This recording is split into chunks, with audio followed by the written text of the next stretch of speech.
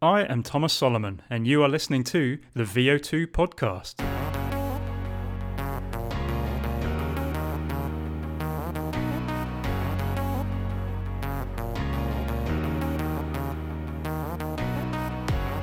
Vitamin D primarily regulates calcium metabolism and bone health. If your habitual diet is deficient in foods containing vitamin D, or you lack daily, year-round exposure to sunlight, you are at risk of a vitamin D deficiency, and a vitamin D supplement may be advised under guidance from your doctor. If you have a vitamin D deficiency and/or are of older age and combining supplementation with strength training, daily vitamin D supplementation is likely to help increase and restore muscle strength. If you don't have a vitamin D deficiency, supplementing with vitamin D is highly unlikely to boost your performance or recovery. But don't stop there. Keep listening to hear more, understand the nuances, and fully educate yourself.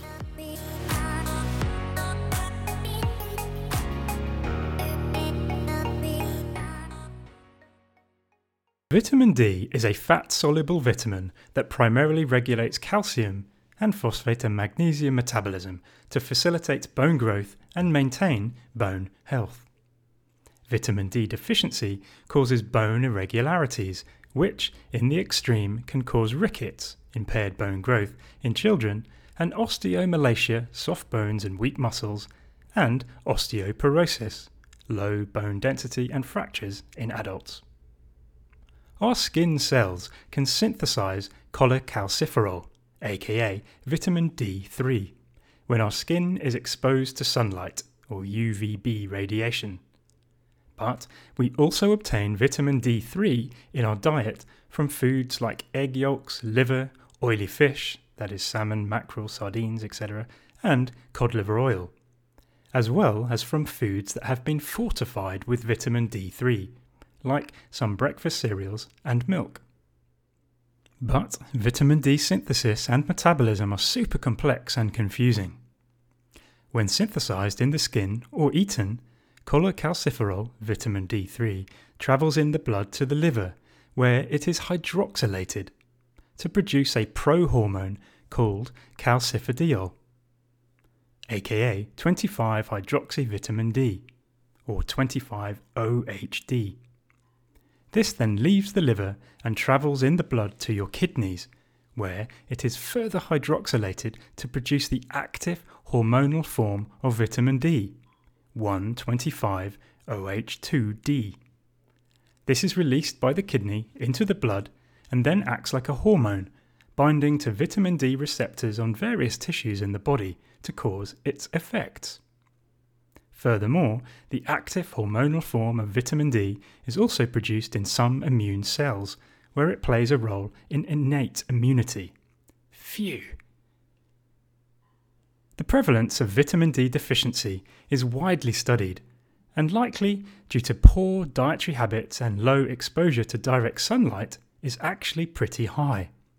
About 20% in Australia, around 68% across 5 Southeast Asian countries, around 40% in the USA, 34% in Scotland, and around 18% across Africa, etc. But it is important to note that prevalence estimates massively vary by season. Due to the high prevalence of vitamin D deficiency, vitamin D is commonly prescribed as a dietary supplement to bring bodily levels of cholecalciferol, aka vitamin D3, back up to normal. However, vitamin D supplements are also freely available over the counter, which creates a problem because vitamin D is fat-soluble and therefore is stored in the body and can be toxic when supplemented in high amounts.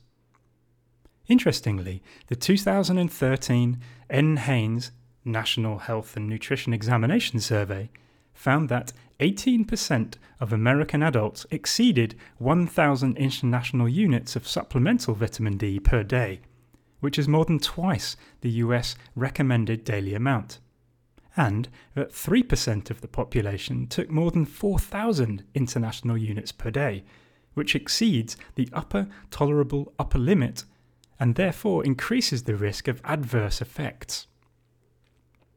The 1999 NHANES survey found that just 0.3% and 0.1% of the population exceeded 1,000 or 4,000 international units daily, indicating that intentional and excessive vitamin D supplementation has increased dramatically. Vitamin D has many physiological roles and is essential for maintaining health. Systematic reviews and meta-analyses have examined the association of blood concentrations of the vitamin D prohormone calcifediol, or 25-OHD, with various health outcomes.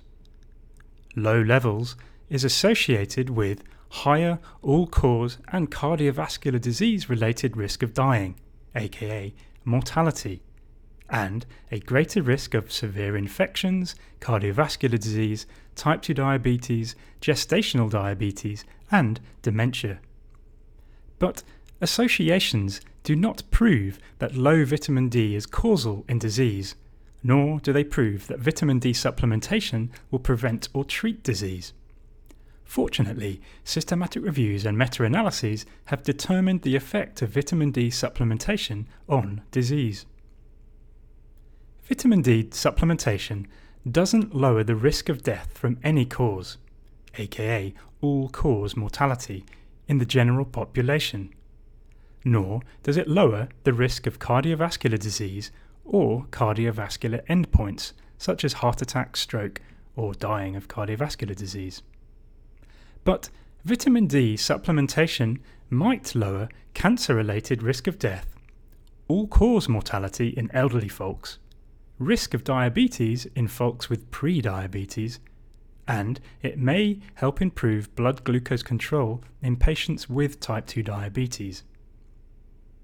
Please note that at this time the effect of vitamin D supplementation on cognitive decline in dementia has not been systematically reviewed. To summarize the above, vitamin D deficiency is associated with disease risk, and supplementation might reduce the risk for some conditions. But importantly, several of the meta-analyses found that the effects of vitamin D supplementation were only or most pronounced in folks who had vitamin D deficiency, i.e., supplementation was simply bringing vitamin D back up to healthy levels.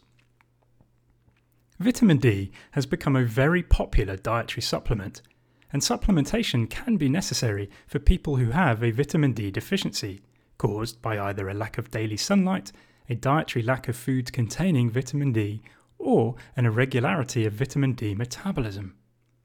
As of 2020, Public Health England, the health authority in the cloudy and sunlight-deficient UK, now recommends that all people who don't obtain sufficient vitamin D in their diet should take a vitamin D supplement in the autumn and winter months, when sunlight is non-existent.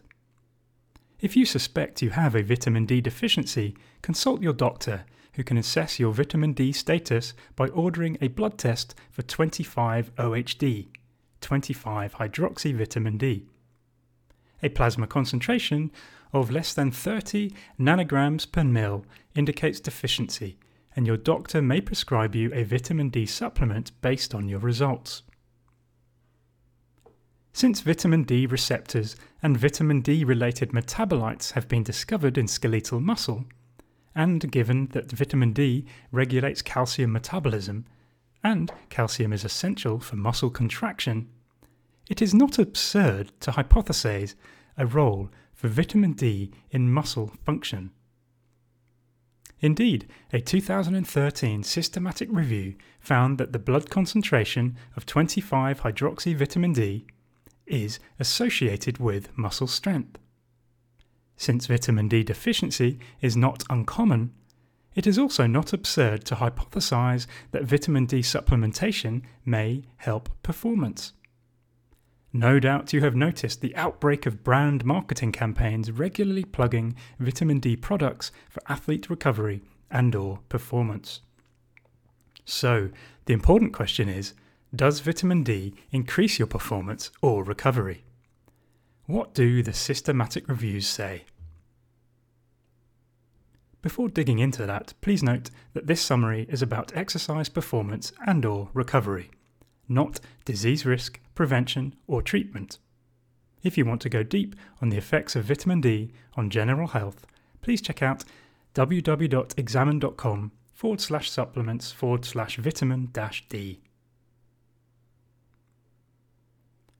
The adequate requirement for dietary intake of vitamin D is unknown, but the adequate intake for adults based on population averages is 15 micrograms per day, about 600 international units per day, for vitamin D in the form of ergocalciferol, vitamin D2, and cholecalciferol, vitamin D3.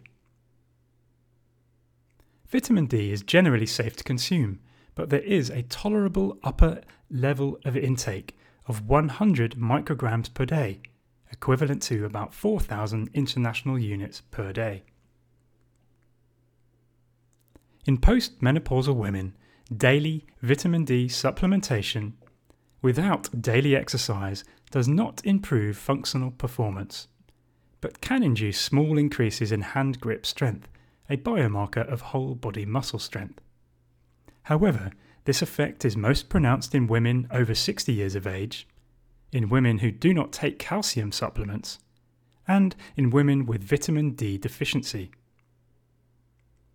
In older adults, aged 50 or more, daily vitamin D supplementation without daily exercise does not improve muscle strength, functional performance, or lean body mass. But in older adults, daily vitamin D supplementation combined with regular strength training may improve muscle strength beyond strength training alone, but more high-quality studies are needed in this area. In younger adults, from about 18 to 50 years of age, the effects of daily vitamin D supplementation on muscle strength are trivial, and there are no effects on muscle mass or muscle power. But greater benefits are seen in younger adults with vitamin D deficiency. Again, more high-quality studies are needed in this area. In adults of all ages, daily vitamin D supplementation has a moderate effect size on preventing the rise in blood creatine kinase levels after exercise-induced muscle damage, but it does not prevent the impairment in muscle strength following exercise-induced muscle damage. Once again, higher quality, randomized controlled trials are required to tackle this topic. In athletes, daily vitamin D supplementation combined with regular training does not improve performance. Some data shows beneficial effects on lower limb but not upper limb muscle strength, and some data shows beneficial effects on athletes who train indoors. But between study variability in study designs is large, and more high-quality studies are needed, especially those examining athletes with and without vitamin D deficiency, and in athletes located in different geographical latitudes and climates, and therefore with different UV exposure. If you choose to use vitamin D, a reasonable dose is around 15 micrograms or 600 international units of cholecalciferol, vitamin D3, every day. This is equivalent to about 30 minutes of sun exposure each day. Sometimes the amount of vitamin D is expressed in micrograms or international units. 1 microgram of vitamin D is equal to 40 international units. Therefore, a reasonable daily dose of 15 micrograms per day is equal to about 600 international units per day, and the tolerable upper intake level of 100 micrograms per day is equal to 4,000 international units per day. Taking more doesn't necessarily mean a bigger effect, and dietary supplements like vitamin D are intended as a supplement to, not a replacement for, real food. To conclude, the current evidence suggests that taking vitamin D is highly unlikely to boost your performance if you have healthy vitamin D levels. If you have a vitamin D deficiency and/or are of older age and combining supplementation with strength training, vitamin D is likely to help increase muscle strength. But this might simply be restoring your performance back to the level it would be if you had healthy blood vitamin D levels. If you suspect you have a vitamin D deficiency because of insufficient intake of vitamin D containing foods or a lack of exposure to sunlight, then consult your doctor for a blood test, and subsequent supplementation decisions can be made with their advice. Self-diagnosis is never wise, and megadosing with supplements is not recommended. As with any supplement, taking more does not equal a bigger effect, and a dietary supplement is always intended as a supplement to, not a replacement for, real food. Learn how to establish a healthy eating pattern at vo2.com/healthy eating pattern. If you choose to supplement, only choose supplements that have been independently tested. And remember that taking a supplement does not make an athlete. A supplement does not replace training. And there is no such thing as exercise in a pill.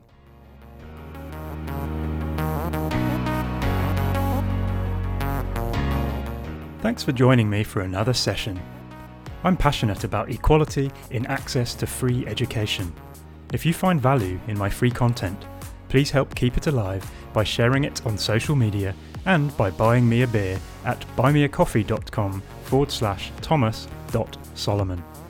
For more knowledge, join me at Thomas PJ Solomon on Twitter, follow at VO2 on Facebook and Instagram, subscribe to my free email updates at vo2.com/subscribe, and visit vo2.com to check out my other articles, nerd alerts, free training tools, and my Train Smart framework.